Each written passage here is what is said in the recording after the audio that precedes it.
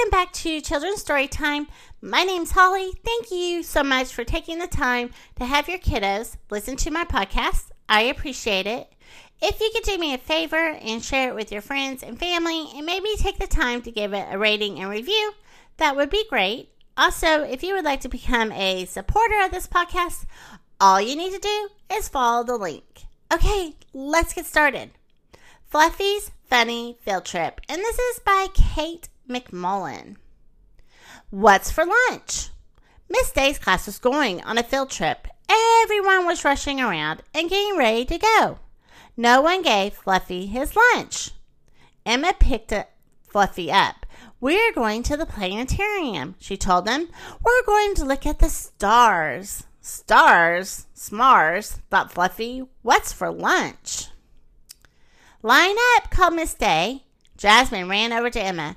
Come on, she said. Let's sit together on the bus. Emma, she put Fluffy down, and the girls hurried off. Fluffy sniffed. He thought, I smell something yummy.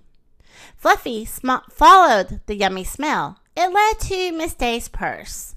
Fluffy saw keys. He saw some money, and he saw a big red apple. Lunchtime, thought Fluffy. Fluffy dove into the purse. He took a bite of the apple. Chomp. He took another bite. Yum, thought Fluffy. I love lunch. But all of a sudden, the purse started swinging. Whoa there, thought Fluffy, and he held onto the apple. Fluffy rocked his way, this way and that way inside the purse. His lunch rocked this way and that way inside his tummy. Ugh, thought Fluffy. Get me out of here. At last the swinging stopped, and Fluffy heard an engine start. Where am I? He wondered. He heard Miss Day say, You may eat your snacks now. A hand reached into the purse, and it picked up the apple. Hey, thought Fluffy, I'm not finished yet. Ew, said Miss Day, my apple. Your apple, thought Fluffy. I don't think so. Miss Day picked Fluffy up. Fluffy, she said, I can't believe you hid in my purse. I can't believe you stole my lunch, thought Fluffy. I'll take care of Fluffy, Miss Day, said Emma. Miss Day gave Fluffy to Emma, and she gave her what was left of the apple, too. Fluffy quickly finished the apple. Now you can look at the stars with us, Fluffy, said Emma. Stars, smars, thought Fluffy. What's for dessert? Miss Day led her class into the planetarium. Everyone sat down. Emma held Fluffy on her lap. Slowly, it began to grow dark. Hey, thought Fluffy, who turned out the lights? A loud voice said, Welcome to the night sky. Yikes, thought Fluffy. Who said that? What if there were no stars? Said the voice. The night sky would look like this. Like what? Thought Fluffy. I can't see a thing. But the night sky is filled with stars, said the voice. Stars popped out all over the sky, and everyone said, Ooh. Long ago, people in Greece saw these same stars, said the voice. They thought some group of stars looked like pictures. Star pictures are called constellations. All I see are a bunch of white dots, thought Fluffy. It is easy not to see the star pictures, said the voice. No kidding, thought Fluffy. These lines may help you, said the voice. Lines connecting the stars appeared in the sky, and that looks like a giant connect-the-dot puzzle, Emma told Jasmine. This is the constellation Pegasus, said the voice. Pegasus is a horse with wings. You call that a horse? Thought Fluffy. The Big Dipper is part of a bigger constellation, said the voice.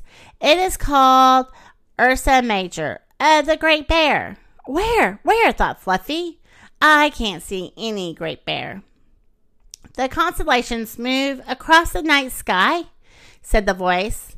Fluffy tried to see the star pictures, but the dark made him feel sleepy, and Fluffy closed his eyes. The voice kept talking, but Fluffy didn't hear a thing. He was snoring. "Welcome to the night sky," Fluffy told his guinea pigs friends. "Look hard. You can see the star pictures." Where? We can't see anything," said the little guinea pigs. "Nobody said it was easy," Fluffy told them. "Maybe some lines will help." "This star picture shows a flying guinea pig," said Fluffy. "We call this constellation Pegasus." "Here is the big food bowl next to the giant carrot," said Fluffy. We see them," said the little guinea pigs. "This is the best constellation," Fluffy told the little guinea pigs. "It's called Fluffy Major, or the Great Pig." "It is named after you?" asked the little guinea pigs. "Of course it is," said Fluffy. In the sky, the Great Pig ran over to the big food bowl, and the Great Bear showed up too. "Back off," said the Great Big Pig. "This is my big food bowl." "Grrr," growled the Great Bear. "We could share," said the Great Pig. The Great Pig ran across the sky. He picked up the Little Dipper. He ran back to the big food bowl. "Just one little dipper full," asked the Great Pig. "Grrr," growled the Great Bear. "You win," said the Great Pig. The Great Pig ran over to the giant carrot. He was about to take a bite when Pegasus flew over. Pegasus flew over too. Pegasus took one end of the giant carrot in his teeth, and Pegasus took the other end. They flew away with it. "Come back," cried the Great Pig. "Come back with my carrot." "Fluffy," said Emma, "are you having a bad dream?"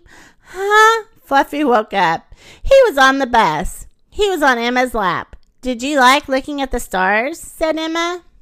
"Stars, Mars," thought Fluffy. "What's for dinner?" The end.